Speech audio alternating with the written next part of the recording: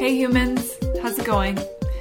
Susan Ruth here, and in this episode I spoke with, I'm not going to say her first name. She prefers to be known by her blog name, which is A Pilot, and I think hopefully as I went through the listening and the editing, I removed all the references of her first name because I called her by her first name throughout the episode. But anyway, she grew up in a supremely strict religious family, and she suffered sexual abuse, and she is coming out the other side. She's remembering things and growing and healing, and she's a writer, and she's an exceptional massage therapist, which is how she and I met actually a few years back. It's a really good conversation. It's an important conversation.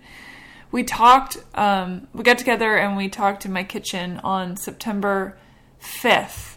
So what's really crazy about this conversation is that given what's going on in the world right now, going on in America right now with politics and all the stuff, the crazy political scene, and talk of sexual abuse and what happens to women and how they report it or don't report it, what goes on in families, what goes on with friends, what goes on in parties, what happens with strangers.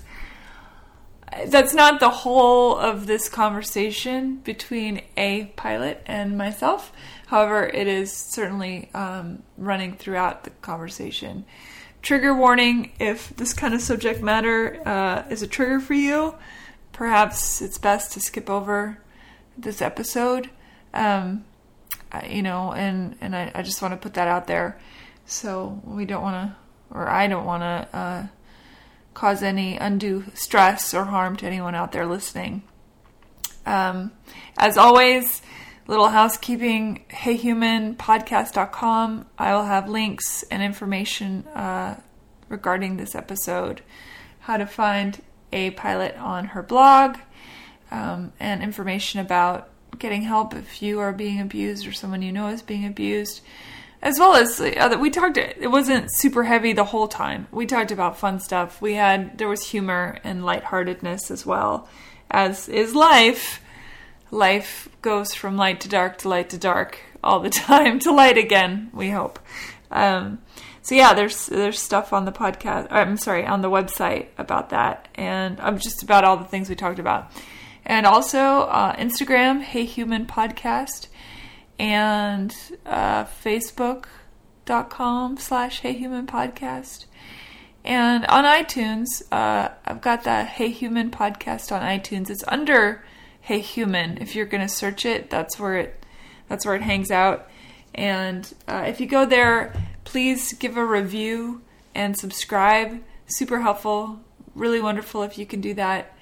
Thank you so much for listening. Tongue twister. I really appreciate that y'all are, that you're hanging in there and you're telling your friends and your family and everybody about it. And it's cool. I'm really happy to be doing this. I'm feeling very in my head right now, just after re-listening to this episode and absorbing everything.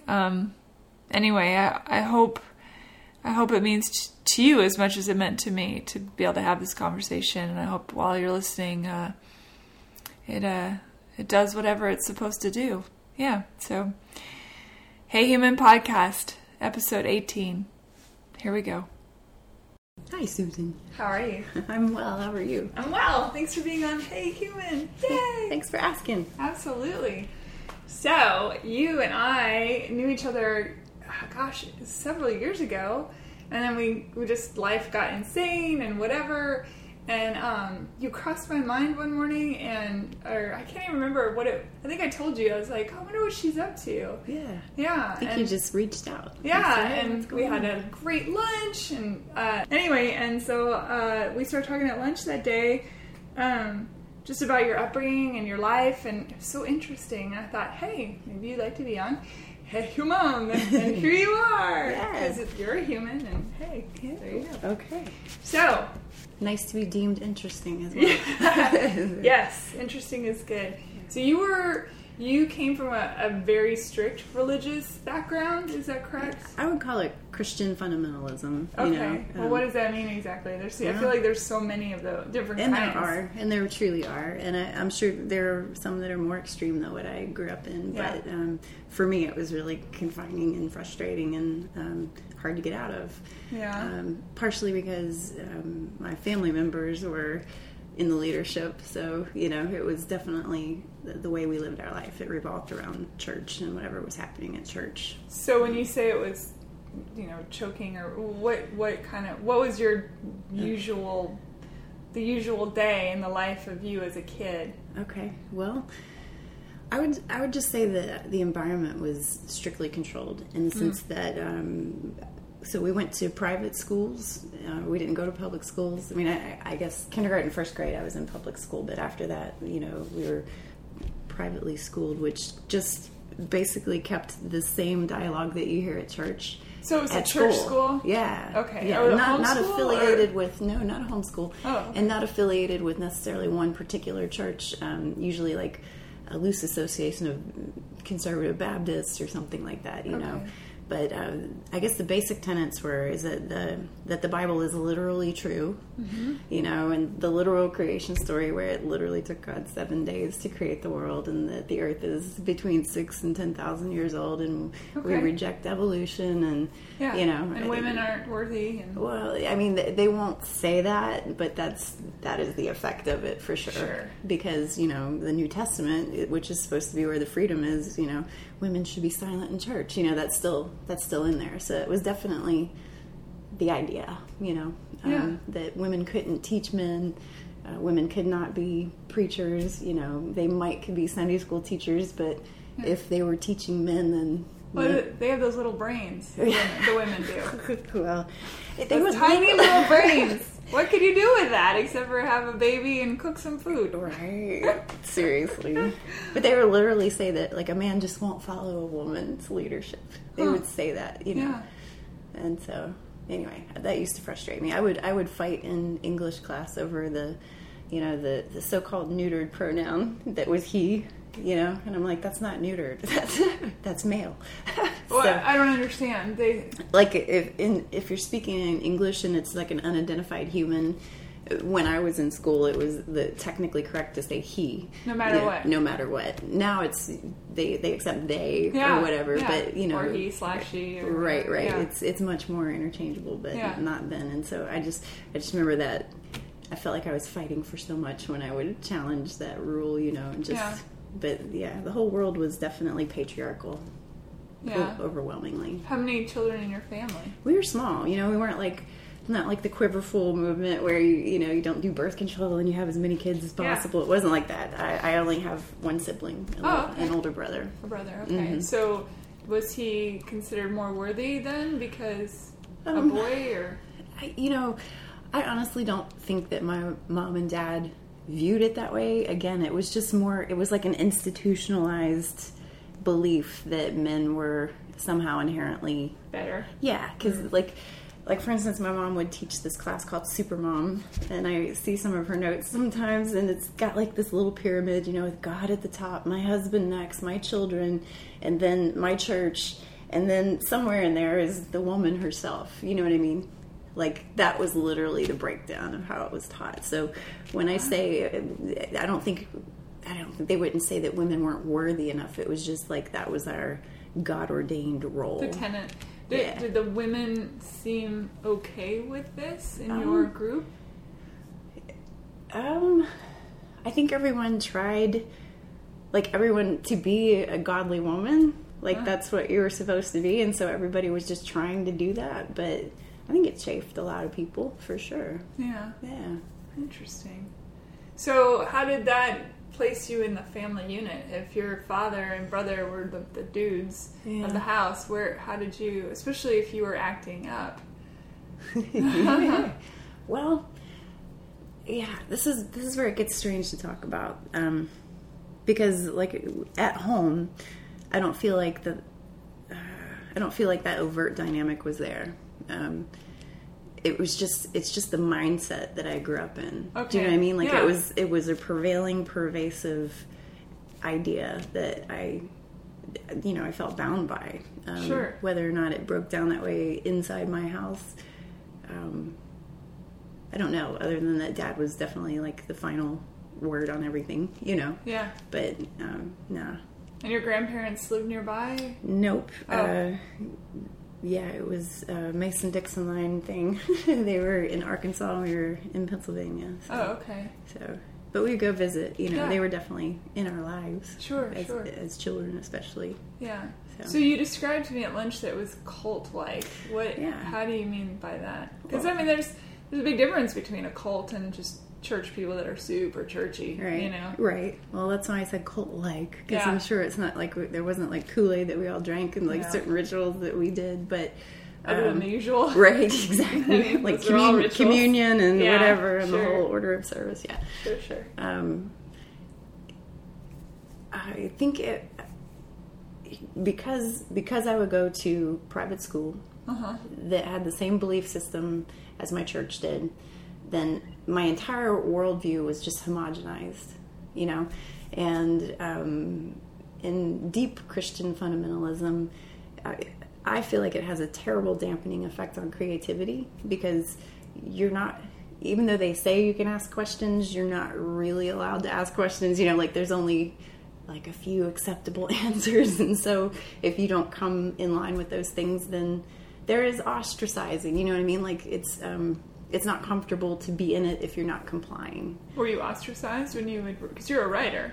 Well, I've tried to be, but at that point in time in my life, I felt like I had no possession of my voice at all. Like I don't feel like that's anything that I've come into until I've been out and on my own. Like I haven't lived at home for 20 years now, and it's taken me 20 years really to get all of that programming out of my head and think for myself and think that it's okay. What was the first step in that, you think?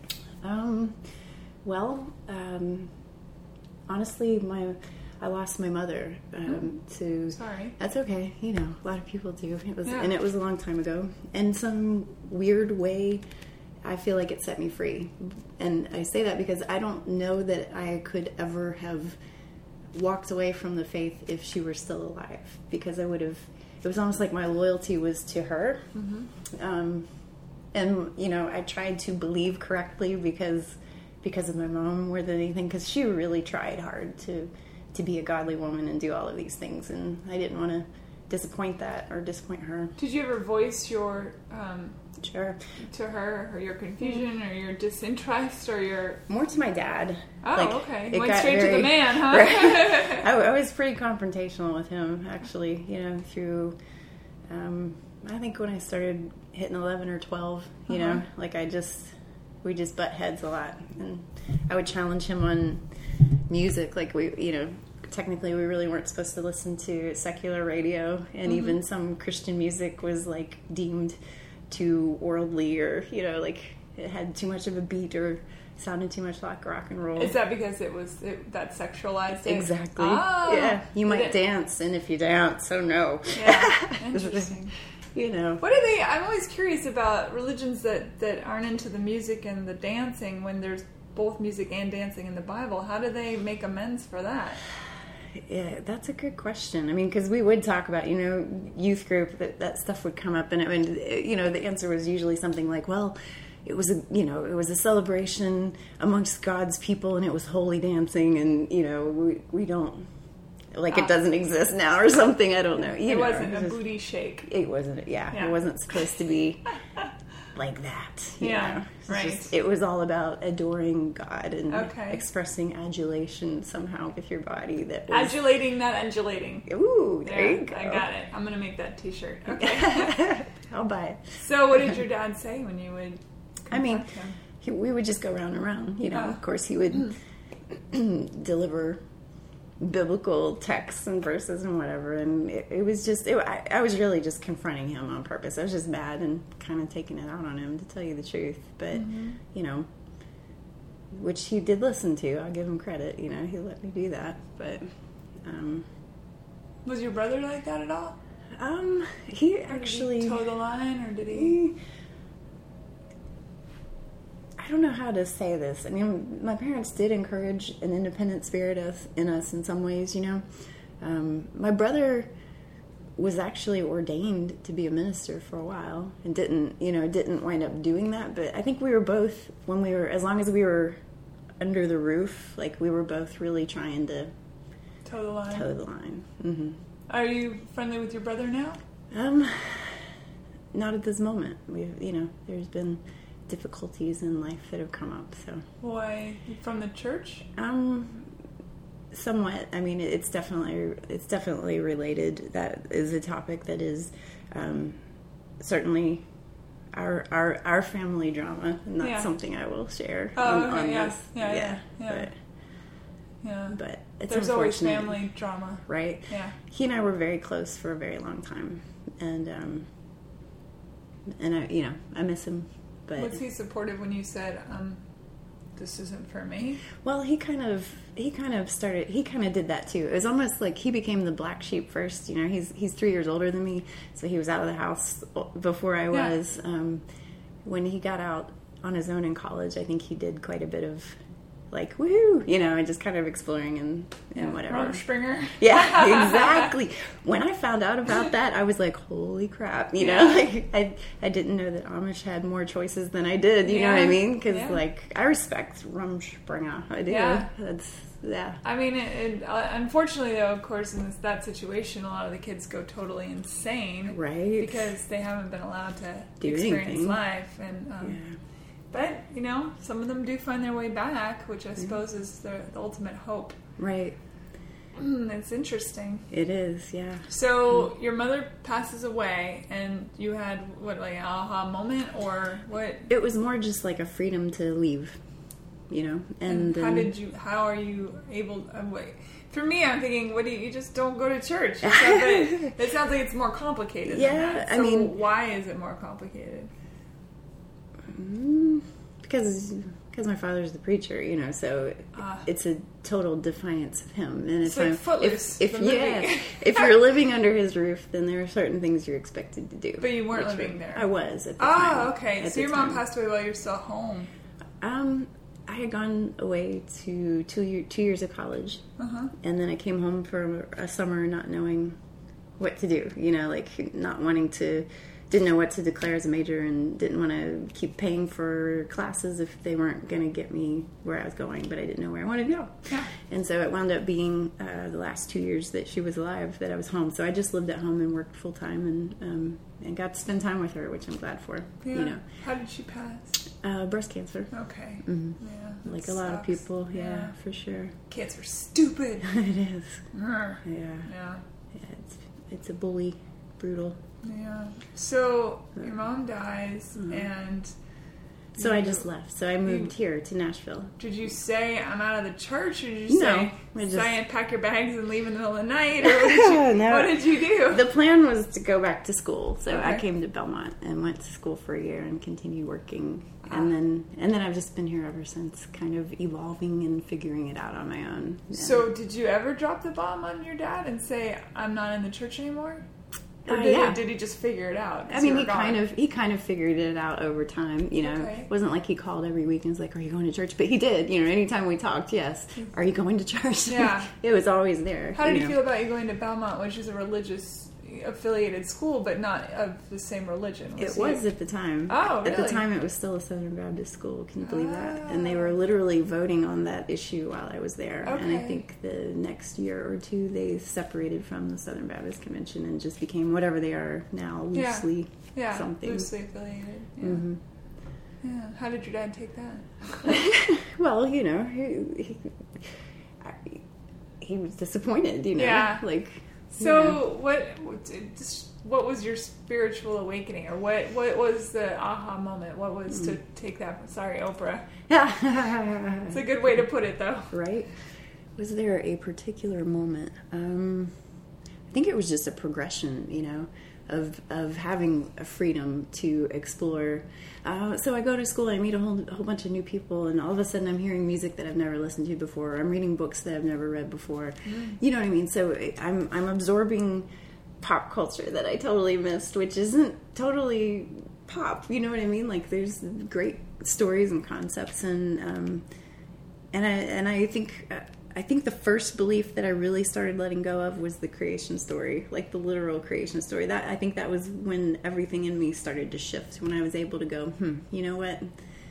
I am going to accept evolution. Was it something that someone had said to you? Did you read something? It was a lot of things, Okay. And I did have a couple of friends who were like scientists and were just like blown away because they're like, you're pretty intelligent, but I can't believe that you reject evolution and all the weight of scientific evidence. And they just kind of kept hammering at me intellect on it really doesn't. I don't think intellect has anything to do with it. I think very, very bright people think it's true that creation is the end all be all. Right. I think it, like you said, it's all you had ever known. Mm-hmm. So I do think that like really strict adherence to fundamentalism does affect intellect because I really do. I mean, I feel like I've gotten smarter as I've allowed myself to accept a larger world, Sure. And maybe it's just that my world has gotten bigger, but I feel like you were probably always that smart. I would hypothesize that you always had the intellect, but you were limited. It's sort of like the foot binding thing. Yeah. If you start binding a child's foot,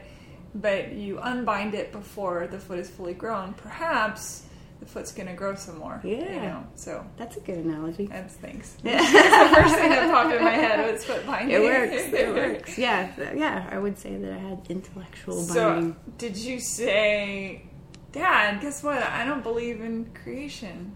Yeah, kind of. And boy, how do you take that? I imagine a little bit of debate back and forth, and then there's a whole lot of guilt delivered. Just that was his main weapon. When he had exhausted his intellectual, justifications, and I was just like, nope. And then it was just, well, this isn't how you were raised, and you know what's right, and that kind of thing, Wow. So first came that, then what? Did you get to see a Seinfeld and a Buffy episode? Did you read Harry Potter? Right. I feel like you missed all that stuff, right? Well, and here's another dichotomy. Like, my upbringing is full of a bunch of dichotomies. Some kids that I went to school with were not allowed to go see movies. However, there was a loophole where they could rent them and bring them home, which I never understood any of it. It's like if you go to the theater, people don't know what you're going to see.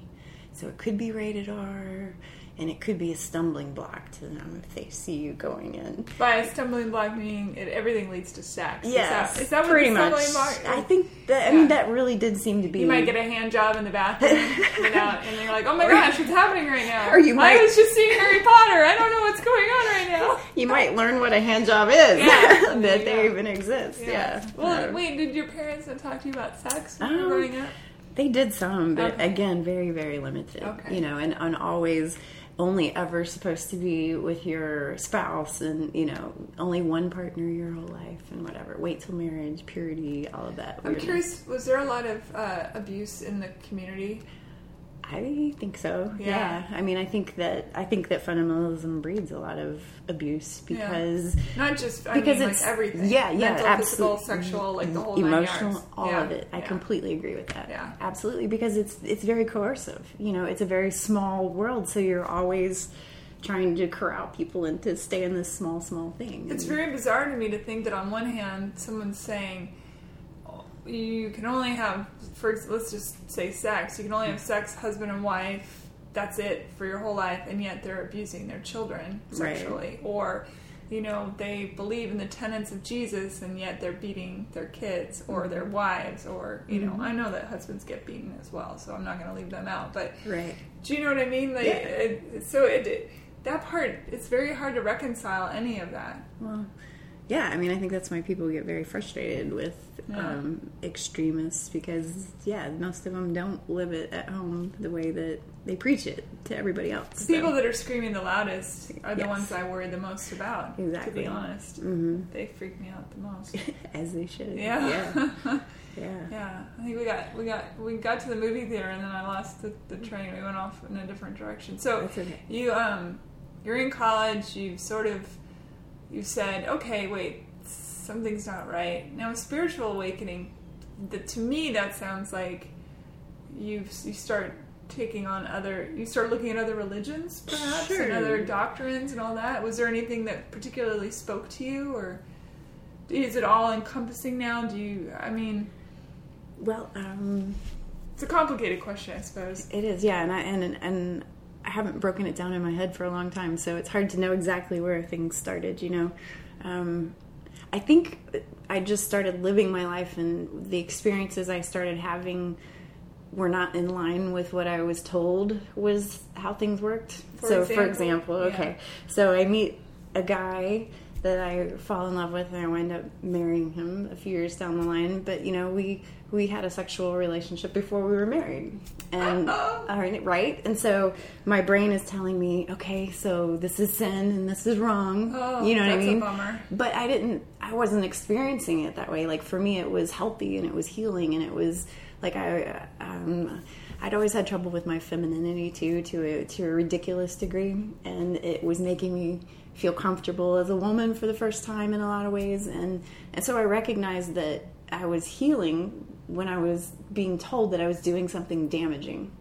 And so wait, so I'm sorry. So you're in a relationship with a man. You're a sexual relationship, and someone else, not the man, but someone else is telling you that it's just my your brain, mind, your upbringing. Yeah. Okay. I wasn't sure yeah, if somebody actually was. And anytime I didn't hide that relationship from my father, so okay. So yeah, he would challenge that. Okay. And, got it. Mm-hmm. But it's in your brain. Like, I've described it as being kind of written on the inside of my bones. Like, that's how it feels to me. Like, when I first started... That's beautiful, actually. And terrible. Yeah, but yes, well... But tragedy is often beautiful in its own weirdly unique way. That is very true. Yeah. It is.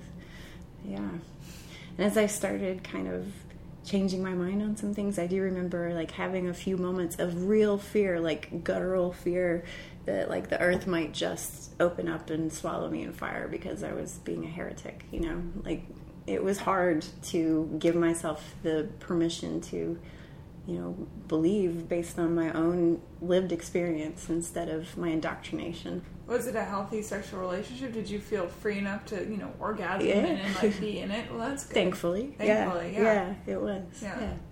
And I assumed he knew about your child, like your upbringing, sure. And so it was. That's good. Yeah. Mm-hmm. Poor guy. He's. I still wasn't ready, and poor, whatever. It is what it is. It is what it is. Right. Yeah. But there's a lot of good in it. Yes, of course. So you were with him for how long? It was 10 years altogether. Oh my goodness. And everything. Mm-hmm. That's a long time. Not married, but yeah, Hussy. Okay. 10 years, it's a very long time. Yeah. Yeah. So, were you the breaker-upper? I caused it. How so? Were you cheater? I did cheat on him. Okay. Mm-hmm. Yeah. And he divorced me, and I agree with him, He should have, so... Why did you cheat? I fell in love with a woman, which totally surprised me. That would be a shocker if you were raised the way you were raised. Totally. And I had always had a fear of it and kind of an aversion to the idea, but a fear of being a lesbian, or a fear of okay, So for a lot of reasons. Do you feel like somewhere in the back of your mind, maybe you knew all along, or do you consider yourself bisexual or lesbian? Bisexual. Okay. Mm-hmm. So there's something in the back of your mind all along going. Yeah. Now that I look back, I can definitely tell. Isn't it funny how just unaware we are sometimes as kids, or and we act out based on this unawareness because our subconscious is actually fully aware, saying, "Excuse me, right? By the way, yeah." So how did you meet her? At the gym. Oh, okay. Yeah. And did you know right away where you're like, uh-oh? It was one of those weird, almost immediate, like both of us were very drawn to one another. I've, got theories on that too now. I think we were both very similarly wounded, and I think that we recognized that more than anything else. And for a minute at the beginning, or more than a minute at the beginning, it was like we were each other's very best friend and defender, like you'd never had your whole life and always wanted, Sure. And it just kept going. So so when your ex-husband found out, at the time your husband found out, was it something that you told him, or did it blow up? Kind of both. I mean, some of both. I mean, there did finally come a point where I completely came clean, but, for a while And you were in love with her at that point? Both of them. Yeah, it was very... Oh, that's complicated. It was very sloppy. Yeah. And intense. Was she bisexual as well, or not? Apparently. Oh. I don't know. I mean, I don't Now, think... here's a question. This is, totally out there, Yeah. but did you ever contemplate the idea of the three of you being together, since you were in love with both of them? She was married too, yeah. Oh, she was married too. Yeah, Wow, it gets so much more complicated. I know, right? I know. Life But yeah, is sure. complicated. It did. And so now at this point in time, now that we're here, wow, this is totally not the topic we started on. That's but okay. I mean, it's the way conversation goes. Right. So, I mean, conceptually, I am open to the idea of polyamory, which is, where you have multiple partners, but it's like it's a committed situation as well. Mm-hmm. And I think the only way that those situations work is if you have really well-adjusted people who are honest about who they are. Yeah, I think honesty is very important. It has to be. It is regardless, but... With any relationship. Sure. But especially if you've got more than one partner, everybody has to be, okay. Right. Right. So, I mean, conceptually, that's nothing I've ever tried. But, I mean, I think of it as being pretty natural. And... biologically, it makes complete sense, of course. Right. Yeah. Yeah. Yeah. Yeah. And intellectually, but yeah. Yeah. I think it's hard to practice, but... yeah, because our egos get in the way. Makes sense. Absolutely. But I'm looking for something that's just honest and open. I don't ever want to be a cheater again. It's not a pleasant thing. It wasn't a pleasant thing. And but it was a learning hurtful experience. Well, sure. Yeah. I mean, I don't think I could have not done it, obviously. Sure. Did he now? Do you still communicate with him? It's been years. Oh. I kind of backed off because I just felt like he needed to be able to move on. You know what I mean? Do you think it would have made a difference if you had an affair with a man versus a woman? Yeah, totally. Do you think he would have accepted it more? Oh, no. I think it would have been worse. Oh, really? I do. Interesting. And I don't know that I would have cheated with a man, and if I had, I think it would have been 15 years down the line. I would have been trying really hard with him. Yeah. I was kind of blindsided by her. I had never kissed a woman or, allowed myself to think that, sexual ideas about a woman. I had never even gone there. And it just kind of sprung up naturally when I met her. So. If you hadn't been raised in the environment, I may have already just asked you this, but now I can't remember. If you hadn't been raised in the environment, do you think that would have sprung up earlier? Probably. Yeah. Okay. Absolutely. Yeah. I don't know if, sometimes I think that the repression of a situation, it's like Rumspringa. Once you're free of it, then suddenly the world is your oyster. Right. Pardon the pun. Funny. Too funny. Yeah. Yeah. And I don't think I ever totally lost my head. That's another weird thing. I was grateful for some of the indoctrination because I think it spared me some things that a lot of people go through. Where you, I don't know, all of the drunken shenanigans that you have where you're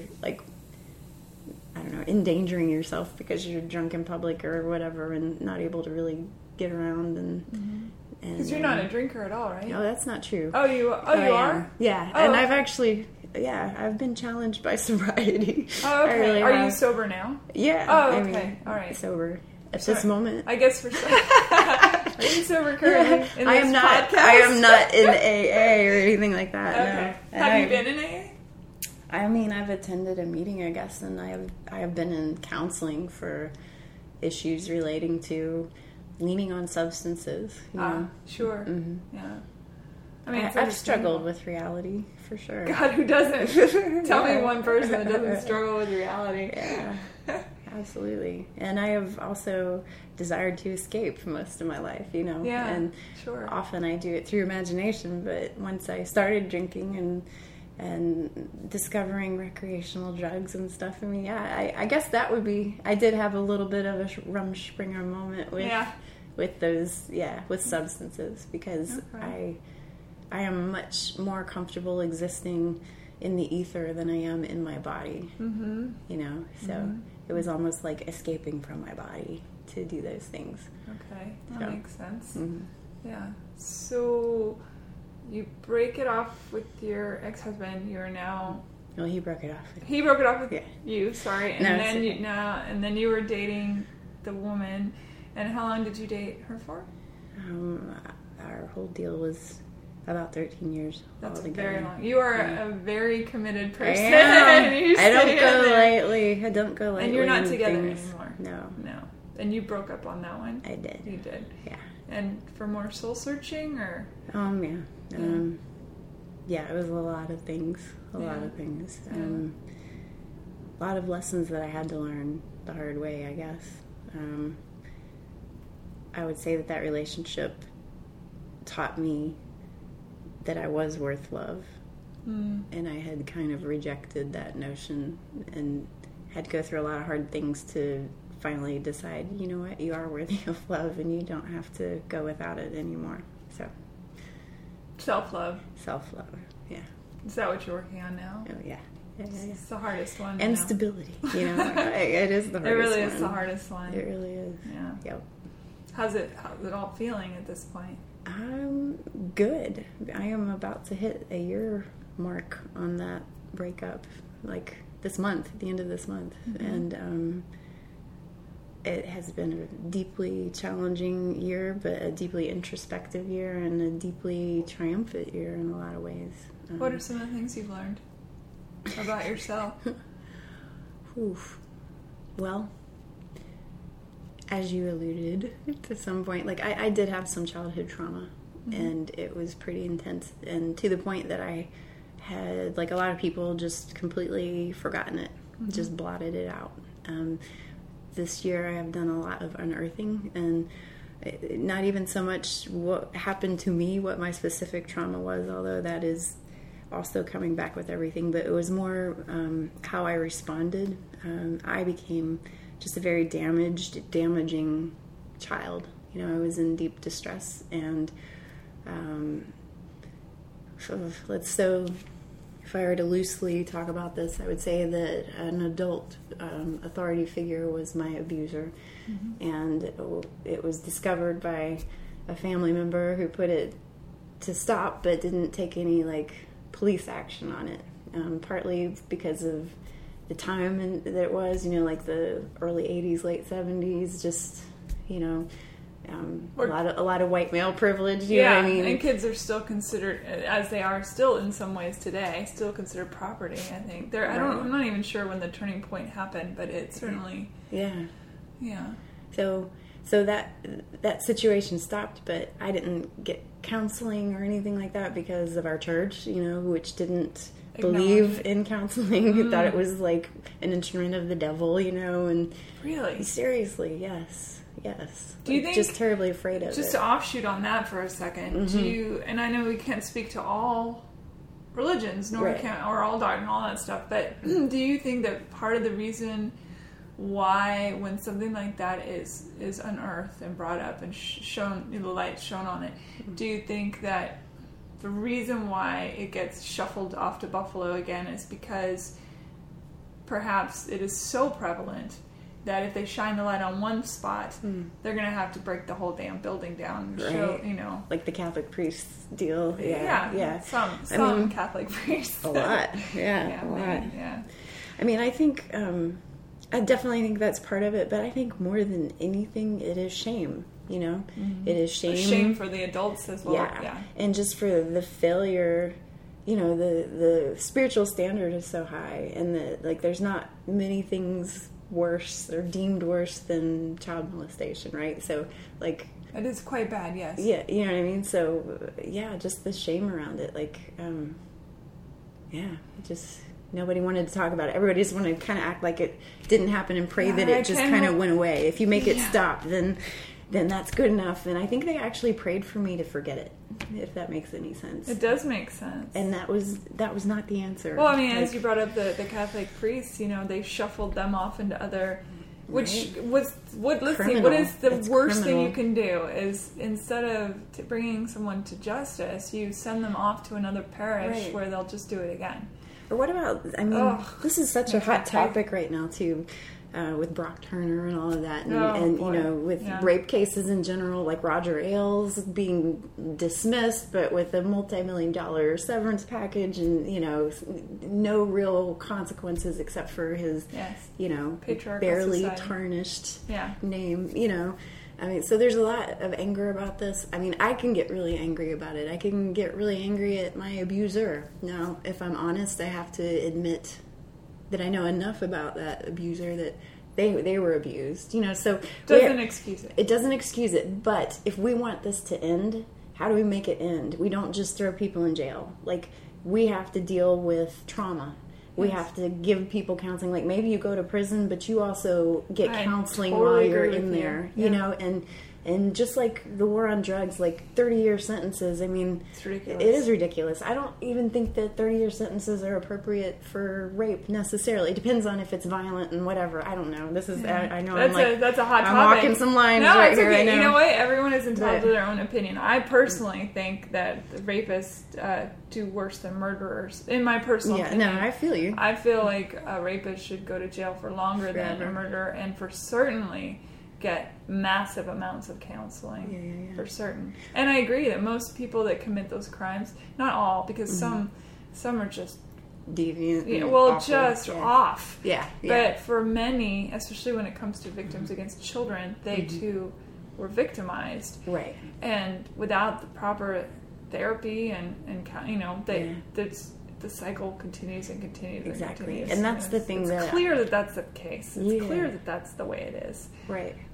And that's what I want to confront. And like, how do we the only way to confront it is for people to get honest about their story and to share them, you know. Sure. And the shame, like, okay, so I was saying before, what I had unearthed more than just the actual trauma of myself was how I reacted. And I was heartbroken. So this is can I cuss? You can swear all you want. Damn it. This is the fucked up thing about it. Yeah. Is, you know, sex is bonding. Sure. So I bonded to my rapist. Right. And fell in love. Right. And that's horrifying, you know? I think that happens. So when the relationship ended... You just said it does. Yeah. I mean, it's like biological. It's like a hardwired thing that happens, you know? There's actually a chemical reaction that happens that makes that happen. And if you believe in energy bodies, that stuff all mixes and melts too. So yeah, I mean, it's highly violating. These are the reasons why it's so traumatic and violating. It's because it's not just your body, it's your psyche, it's your spirit, it's your person that gets assaulted. Like, your free will has been assaulted, and that's the real injury, I think. And So I was heartbroken and a child, and and I didn't even know what the hell had happened. So I did replicate behavior for a while. Yeah. And I'm really putting it out here. I'm trying to write this into a blog right now anyway. So, but you're an exceptional writer, by the way. Thank you for that. Yeah, Thank really. you. Very, very excellent.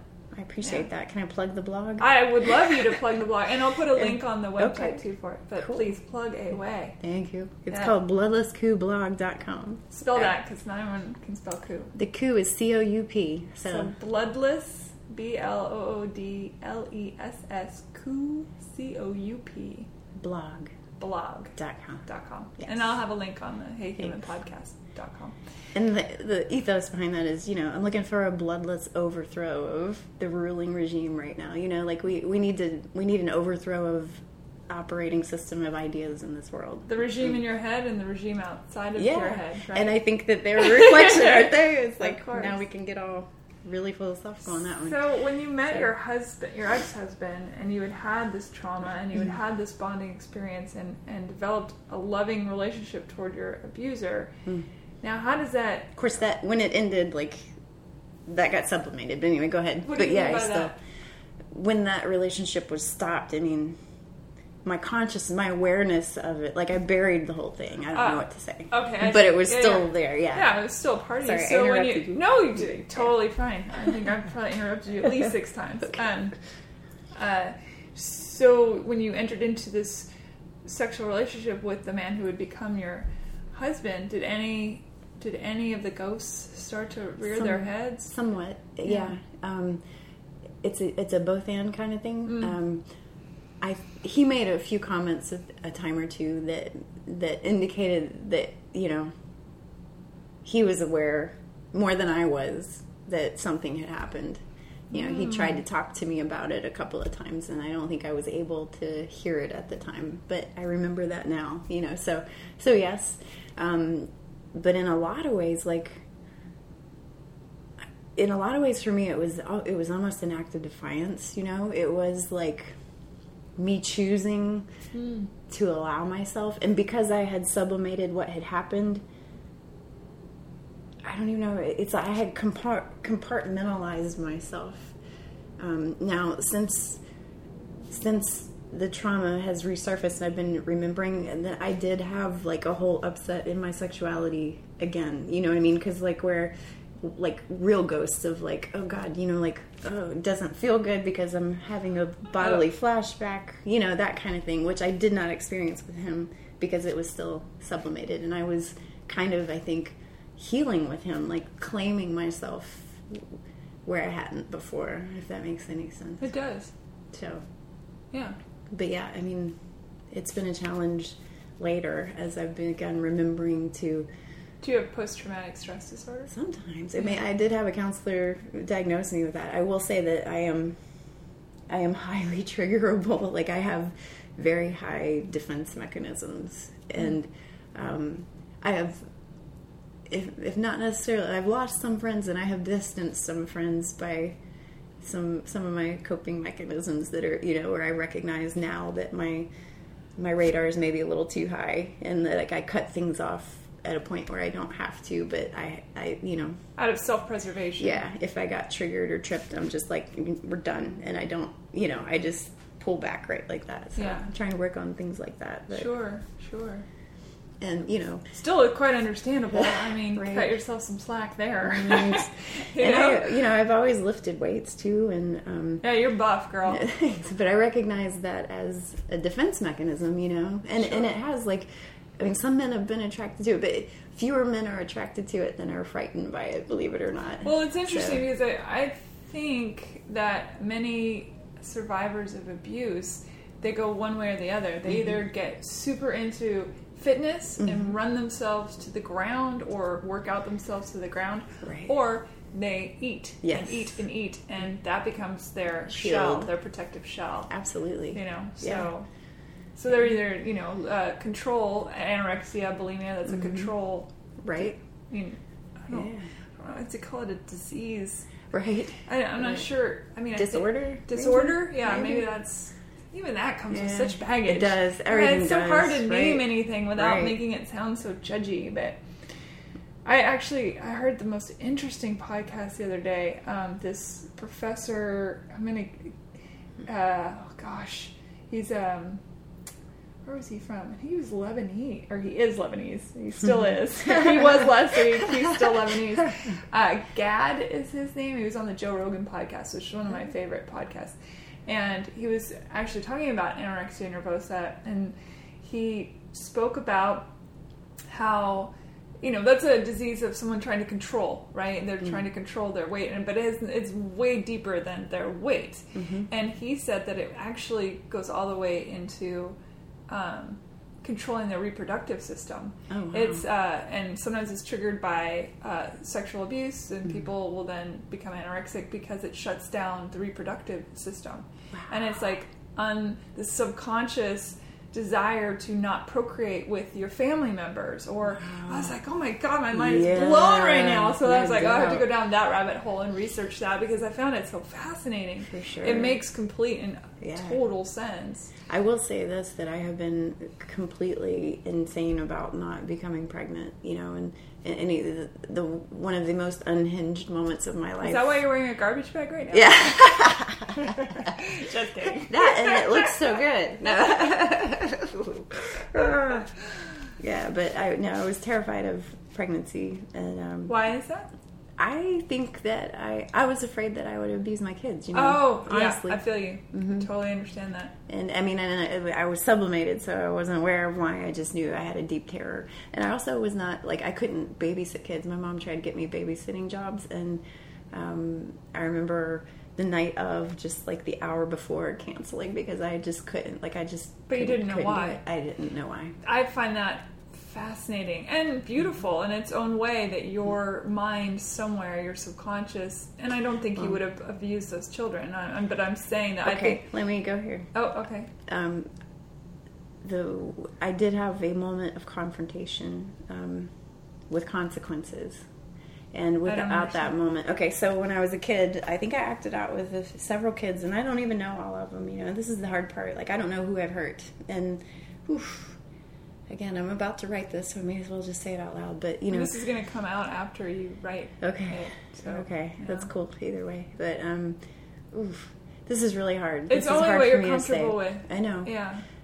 I'm offering this because I feel like probably a lot of people feel this way. If going back to shame and why we don't talk about these things, I think we're worried about what we are. You know, like as angry as I can be at rapists, the truth is, at some level, I am someone else's rapist. You know, we were children. Do you know what I mean? I do know what you mean. And that's kind of the only thing that's saving me. It's a little bit of a technicality. But there are 2 children that I can think of that I was just doing behaviors that I had learned. And I was also wrecked and knew it and angry. And I did have a desire to wreck. I really didn't know what was happening. How old were you then? I mean, like 8, 9. This incident where I was confronted, I was 12. So I'm almost prosecutable, you know what I mean? Yeah. Like it's getting there. Yeah. Now, so was my victim, the same age. So you could, you know, but it happened at a camp of all cliche things.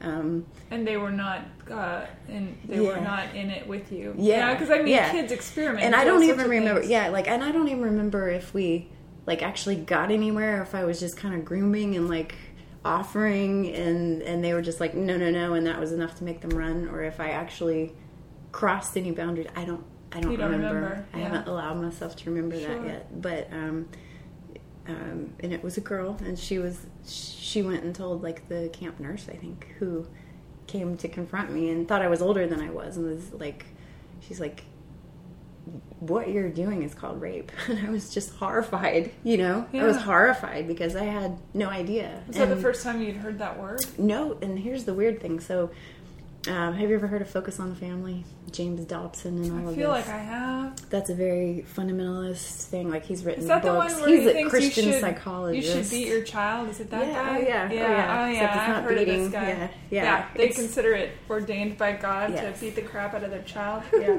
I remember reading about him. So all kinds of things, but yeah, he was obsessed with rape, and so his talk show would be on in my household because, you know, sex was scandalous anyway. So it was, you know, good selling point. Yeah, I mean, rape was ridiculously talked about on Christian radio as just like one of the dangers of being in the world, and I was terrified as a kid of being raped, and I didn't realize that I already had been, and that I was doing it. You know what I mean? Sure. So I was aware of the word, and I was terrified of it. I was terrified that it was going to happen to me, and then I get told that that's what I'm doing, and that's a mind fuck. That is what made me, like, I literally shut myself down. Like, when she quit talking to me, and I was defiant. Like, I was like, oh, so you seem pretty upset. You must have been raped, huh? For you to be this upset. Like, I was to the camp nurse. Telling me that. Like, I fought hard, you know. But then I fell apart. Like, as soon as that confrontation was over, like, I was just a mess, you know. And I neutered myself. Like, I was just like, I don't understand sexuality. It's too big for me. And then I just kind of like dove into the fundamentalism and was like, okay, I'm just going to be a virgin until I'm married, and I'm not even going to investigate. And I didn't. Did you masturbate? Not until I was 21. Whoa. I just shut it down because I was mortified. I understand. Yeah. And so, yeah, I mean, it's really traumatic. And I didn't lose my virginity until 25. Now, I think I was 18. So, I mean, you know, that's not so unheard of to technical virginity. That I chose. That you chose. Yeah, totally. As an adult now, are you still scared to have children? Oh, yeah, I've given it up. You have? Yeah, even though, like, now I don't think that I would. I don't feel like I'm a danger anymore because it's not sublimated. You know what I mean? Yeah. But there's not a shadow side that's hiding your shadow. Right. You have to know your freaking shadow, man. You do, or it will run your life. Yeah, I agree. Mm-hmm. Now, I'm 42, about to be 43. And you look fantastic. Thank you. I think I thought you were about 30, honestly. Good. Yeah. Love it. But yeah, I just like feel like... living. Not working out. I would call it, I don't know what, like a stunted... So no alcohol, probably. No, I have drunk ridiculous amounts of alcohol. I mean, in the last year. Oh, it's in the last year? I last year was... Actually, the last year has been a very good year, but prior to that... I think you've been sober for a while now. Sober, I said I'm sober right now. Like, I'm not a teetotaler. You're not? I do drink, and I do indulge in things, but I don't drink every day like I used to, and I understand. all of those kind of things. And I don't drink to excess every time I drink, which I used to. So. Okay, I got it. So, going back to religion, let's pop back over there. Okay. And by the way, I really appreciate your honesty. It's really, and there's people that listen that they're either gonna be like, oh my gosh, that's me on this side, or they're gonna be like, oh my gosh, that's me on that side, and that's humongous. Well, it's terrifying. I know. Like I can't tell you how much of my life has been. But I'm sure. Well, thanks. Has been overshadowed by that fear that, like, I didn't even get on social media for years and years, and I didn't totally know why, other than that it scared me, and this is why. Because somebody out there knew my story that I was trying to deny ever happened, and I was afraid of it coming back, like of someone surfacing and saying, oh, I remember you. Which they may well now, but at least I will be like, I am so sorry, and thank you for telling, and like, is there anything I can do? I mean, you know what I mean? Yeah. And I'm talking about it because I want the cycle to stop, and this is my story of it, and it is interesting too. You think about, like, I remember a boy named Danny when I was, it must have been like 7 or 8, and we would go into my closet at my parents' house and play quote-unquote hypnotist, and we would take turns hypnotizing each other, and once we were hypnotized, we could do whatever we wanted. Whoa. And I mean, I think it was just sort of touchy-feely games. So sure. You're a boy, I'm a girl. That's interesting. Right, yeah. But, I mean, it is interesting to think about where is the line. At that age, consent is a very confusing thing, and it's... Glad you said that. So that's another thing that has to change in this country is like, and it's starting to happen, like conversation about consent is finally really happening. Sure. And it needs to continue, but we need to get rid of abstinence-based sex education in our schools. We need to get real with sex education and start in grade school, in kindergarten, teaching bodily autonomy. And, if you don't want to hug your uncle, you don't have to hug your uncle. I think that is humongous. I've talked like about that on other podcasts. You should not be forced to have any kind of intimate contact with somebody that you don't want to. Your uncle, your grandma, grandpa who kisses and slobbers your face. Right. Weird uncle, whatever. And by the way, we were talking a bit about the Brock case. I was reading this other article that was all about men who are raped. And of course, in our culture, we're like, men can't get raped. That's ridiculous. But absolutely they can. And there was this whole... by women, too. By women, absolutely by women. Just other men. And by their mothers, and by their lovers, and by, strangers. Yes. And it happens. It does. And so that's another part of the voice that needs to be spoken to, because I think when it's sort of like the man abuse, too, the women that beat up their husbands or whatever, or the gay men where there's an abused man, and there's just all this shame, extra shame. Like, it's not just the shame that women get raped or abused, but then there's this extra super duper shame on men because somehow it shouldn't happen to them. Because the toxic masculinity thing biting them in the ass because they weren't uber male enough to beat the guy off. It's or the woman or whatever. It's a messed up deal, man. Sure is. But I do agree with you that the whole go kiss your auntie or your uncle, that needs to stop immediately. I agree. Because it's gross. Yeah. It's gross. And kids, their whole world is mom and dad or mom, dad, siblings. And then you bring this other person in. Maybe it's Uncle Bob who only visits once every 2 years. That's a stranger. Right. So on the one hand, you're teaching them, don't go off with strangers. Don't be lured by a stranger's whatever. Unless it's Uncle Bob. Right. Uncle Bob could be weirder than anybody. Right. So, oh my goodness. It's just, it's maddening. It really is. So back to the religious part. I'm curious. So you said that you started having, I've got something in my eye. You started having an awakening. It's my finger. In my eye. You started having an awakening, and you thought, okay, first of all, creationism, not so much. Started talking with your friends who were more science-minded. And, but, so where, do you feel like you have a doctrine now? And do you feel like you have a way that you... System. Yeah, a belief system, or a lack thereof? Are you atheist? Where does it all figure in at this point? And why? Okay. Wow. That's a big question. It is. Yeah, we may need snacks. Yeah. Right. Yes. I definitely have a belief system. I do believe that there's something bigger than me. I don't know how to talk about it anymore. Like, I'm not comfortable with the word God. I just don't like it. It gives me a rigor. It makes me feel too confined. Sometimes I wonder if whatever is bigger is just like us and just kind of went through this same cycle that we're doing of becoming self-aware and, understanding our motivations and why we do things and blah, blah, blah. And then, transcendence or whatever, enlightenment, hits a place where you're capable of actual relationship. What do I think? Okay, so I went to massage therapy school, and I ran into a lot of Eastern philosophy there. And that really resonated in my spirit as true. So I like a lot of Buddhist ideas.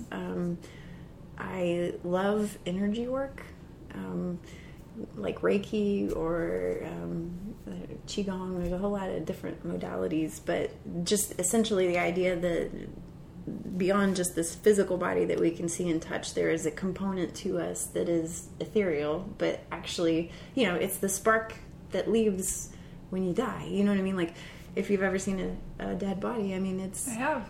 It's not animated. Like, you can tell that whatever the spark is not there. He was right before I killed him. Yeah. No, I'm just kidding. A little serial killer joke. All kinds of confessions on this one, huh? Yeah.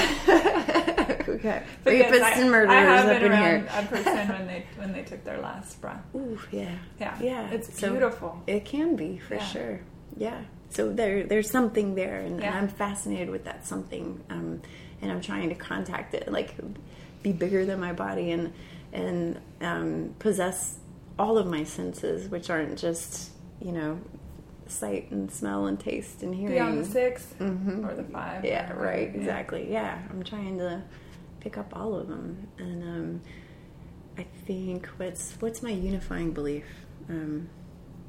I do believe that love, like, if there is anything that's God, it is love, essentially. Like, love is powerful, and I think it's the only force that can really create change, lasting positive change. I think it's the answer to everything.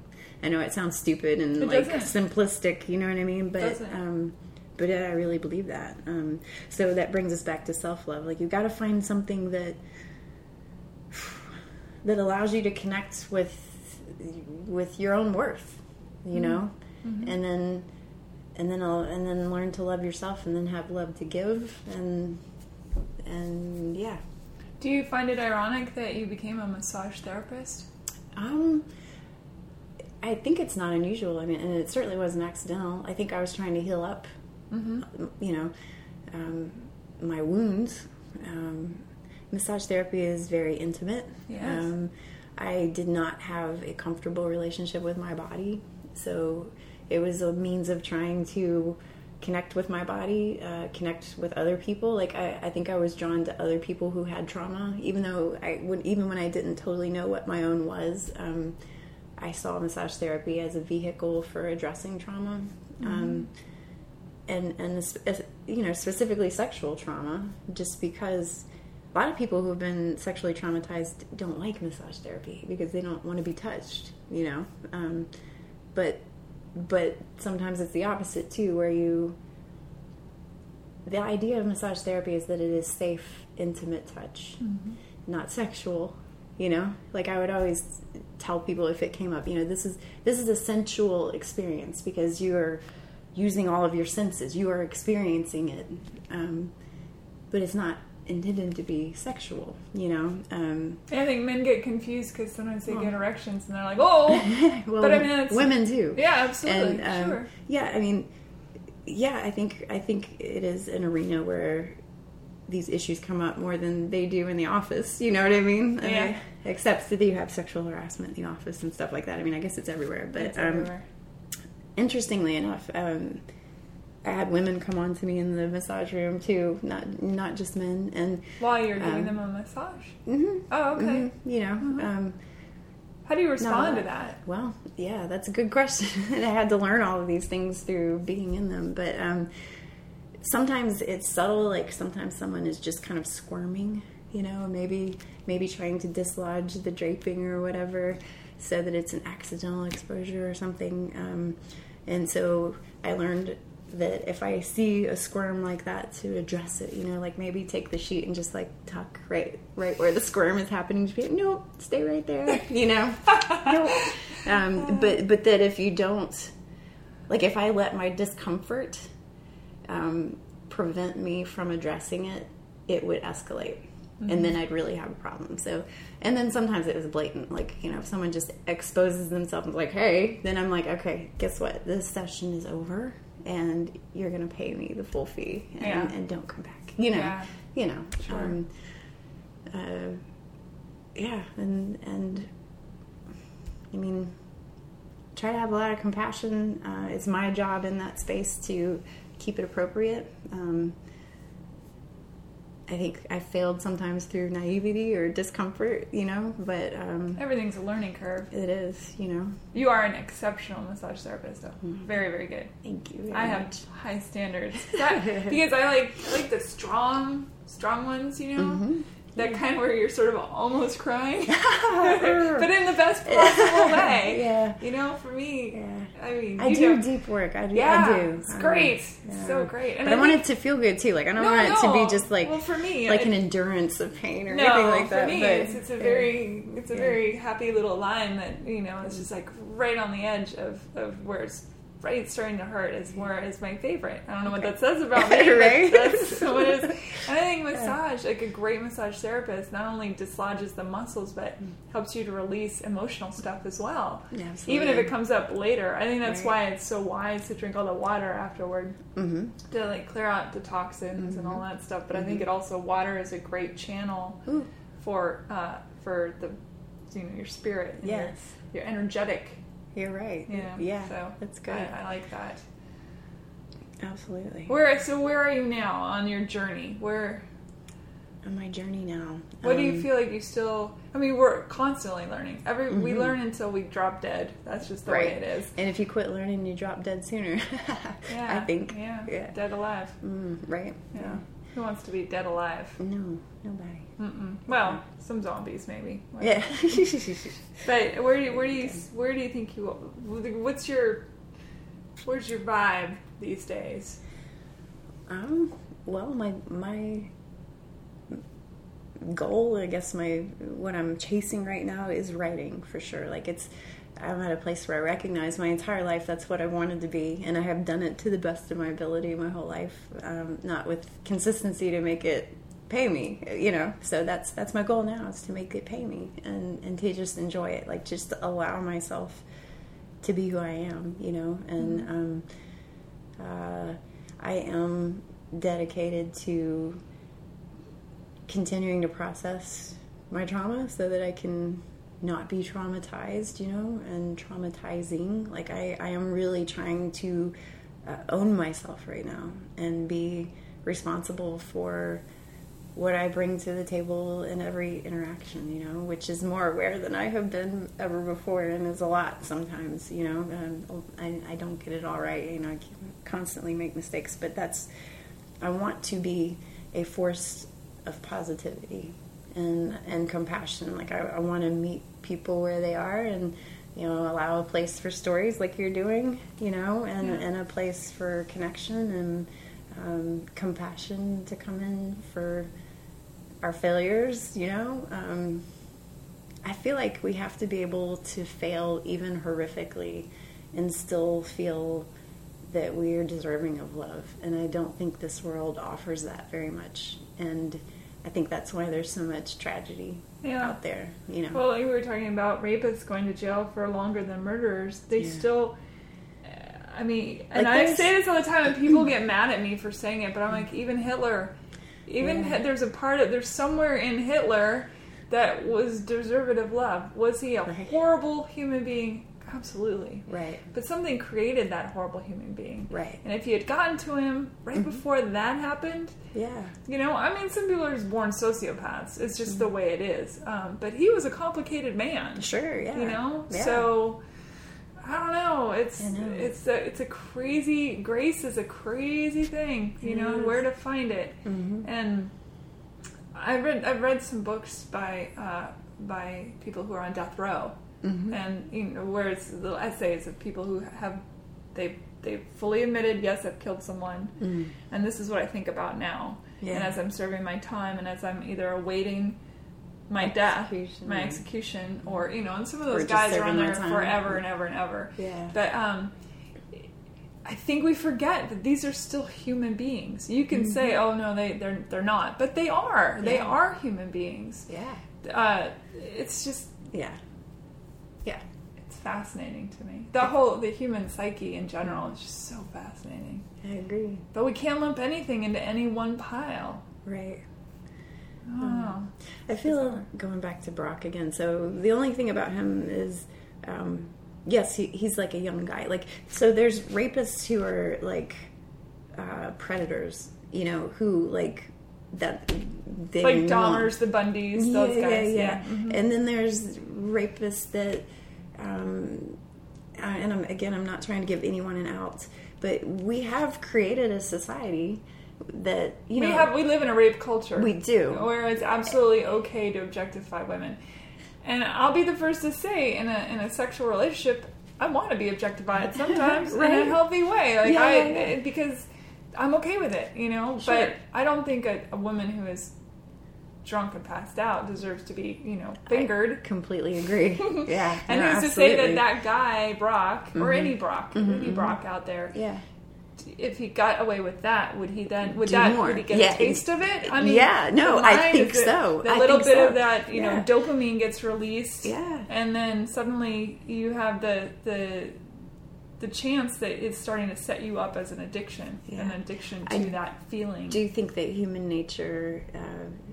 If we get away with it, we tend to do more of it for sure. Yeah. So yes, I want us to build a world where we don't get away with it, like where we acknowledge that it exists, and we're like, okay, why and how do we stop it? You know, like we have to start educating kids young, and you know, before they even get to college and fraternities, where you know, where it's just like part of the social, you know, landscape, and everybody accepts it as normal life. Well, it's not, and it's not. You know, so if I picked out, say, 10 of my girlfriends that I could think of, I would say 6 or 7 of them have either been molested, raped by either family members or friends. Boyfriends or friends.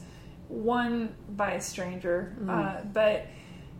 You know, that number that's a humongous number. Huge. I myself got roofied at a party when I was dating. I just started dating this guy. We went to a Halloween party. And it was very bizarre because we were getting ready for the Halloween party, getting dressed. And I said to him, I should bring my flask. I feel like this is the kind of party you should be drinking your own alcohol. And he's like, oh, no, it's fine. It was a big, huge party. Like 1,500 people at this big warehouse. In your gut, man. My gut. You should have gone with your gut. And as we were walking up the stairs into this warehouse, into this party, I joked with him. I said, this is the kind of party you get roofied at, isn't it? And he's like, ha. And we like joked about it. Because it's like, oh, ha, what are the chances of that? Well, I'll be damned. I got roofied at that party. He and I separated to go, you know, be with friends or whatever, because we had friends there. Sure. And somebody, one of the place was set up with all these individual bars. It was a big fundraiser and all this stuff. And I like tequila. I went to the little tequila bar, and I had gone up a couple times, and everything was fine. And then the third time I went up to get my shot of tequila, I remember, the last thing I remember was the guy that I had been dealing with handed my shot glass to another guy, and then he handed it to me, which is weird, right? It is. The next thing I remember is I don't remember. And apparently my ex found me in a pile of clothes, like petting the clothes, like the coats. Yeah. And some of my friends earlier had thought that he had drugged me, and they were freaking out, and then they couldn't find me because I was petting people and acting really weird. And when I was, so my boyfriend at the time got me out of there, drove me home. He thought I had drank a billion tequilas. We hadn't been dating that long, so he didn't know that I'm not a crazy drinker. Sure. And so apparently I threw up a lot on the way home, out the window. And he said I was like a rolled up carpet trying to pull me into the house. Wow. And I basically just passed out on the kitchen floor. He couldn't get me to move. Wow. And the next day he's like, I can't believe you got that drunk. So embarrassed. I'm like, I think I was roofied. I had 3 shots of tequila. It's nothing. And I was so dizzy and all this stuff. And so we looked up on the internet what the after effects of being roofied, and it was spot on. What were you? Now, of course, he still didn't believe me, so I challenged him about a month later to a tequila drinking contest, which I won. But anyway, that's not the point. The point is I got roofied.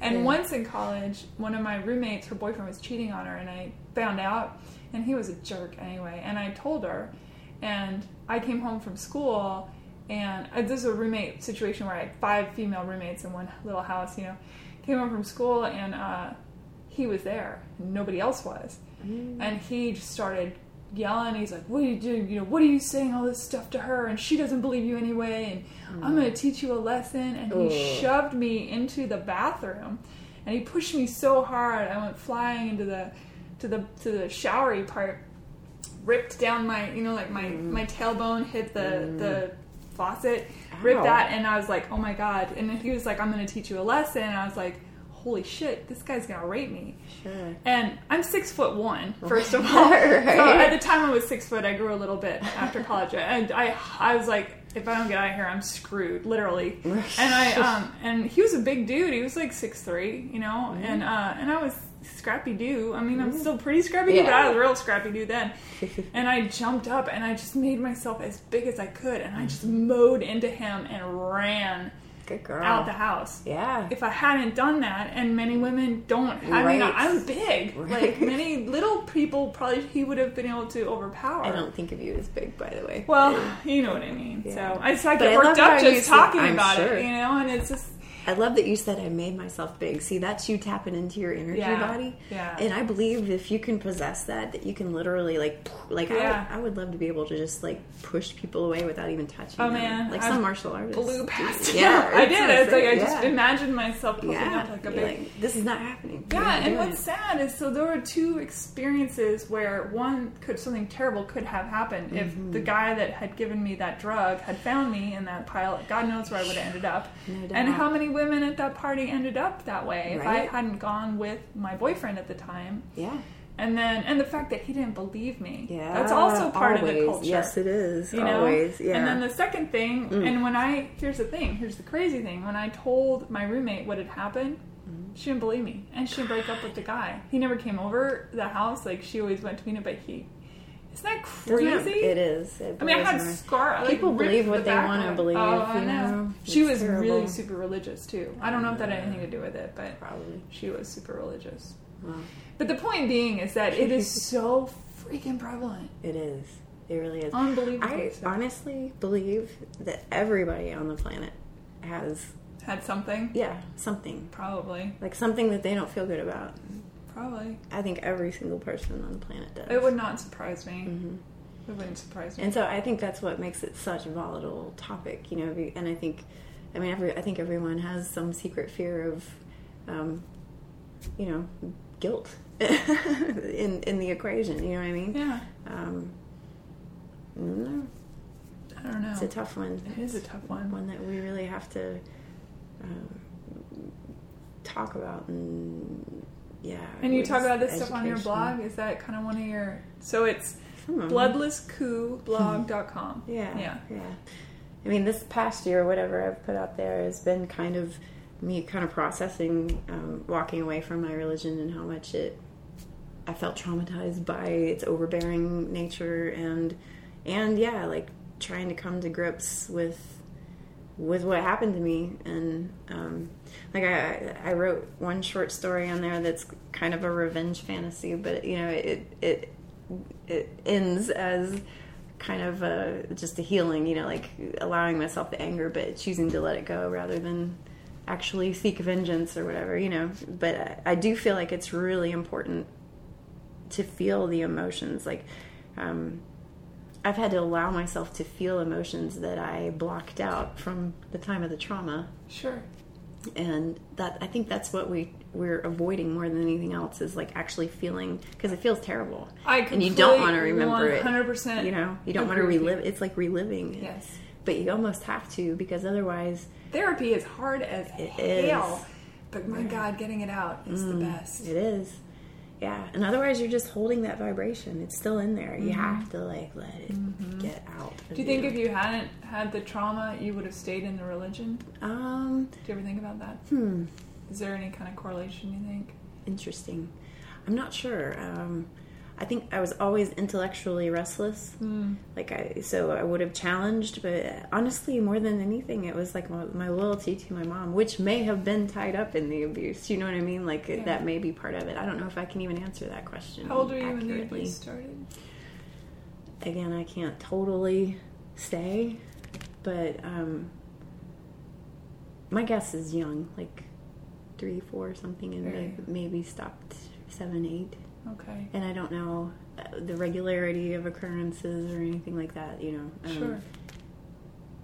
All I know is that sometimes I would, like lately this year, I've had a couple of moments where I just would be crying and I would know that it was from the past. And if I just allowed that crying to come, then a whole bunch of information comes with it. Yeah. So I've had a lot of moments like that this year. And I don't avoid it anymore. I don't try to drink my way out of it. You know what I mean? Like I allow it to come. You feel it. That's very brave. Well, that's exceptionally brave. Good for you. Well, thanks. But I've been a crazy person, you know, and I don't want to be a crazy person because I keep blowing up my life, and I don't want to. You know, I want to build and keep it. Was your abuser highly religious? Yes. Yeah. Fascinating. It's amazing we survive our lives. It is, isn't it? Yeah. It's going to make you an exceptional writer. So I hope so. You already are one. Well, so I appreciate the vote. I hate to say that the traumas lead one to a creative path that is exceptional, but it seems to go hand in hand. Yeah, I think... the darkness. Right? I don't know that you have to have darkness, but if you have it, you definitely have to deal with it. And dealing with it, I do think, allows you the opportunity to be exceptional in your expression of it or whatever. It goes from being written on your bones to being written on a page. I like that. Yeah. Wow. That was very well said. Nice. Thank you so much for being on the show. Shoot. Is it a show? I don't know. It is a show. It's a show. It's your show. Being on the podcast. It's my show. It is. Thank you so much for asking me and for having me. And I'm going to put links to your information that people, want to check out when they're going to want to check out your blog. I'm sure of that. So, and hopefully they don't send hate mail for anything I said. I don't know. If you have hate mail, you can send it to me. I'll deal with you. Don't do that either. You know what? There's always haters. I know. There's going to be haters no matter what. I know. The minute you said, I don't want to be in this religion anymore, you got some haters. So, we're going to live our lives, and that's all we can do. And God bless. I mean, not to be ironic, but amen and all that. Thank you. You're welcome. I really appreciate it. Yeah. I gotcha. All right.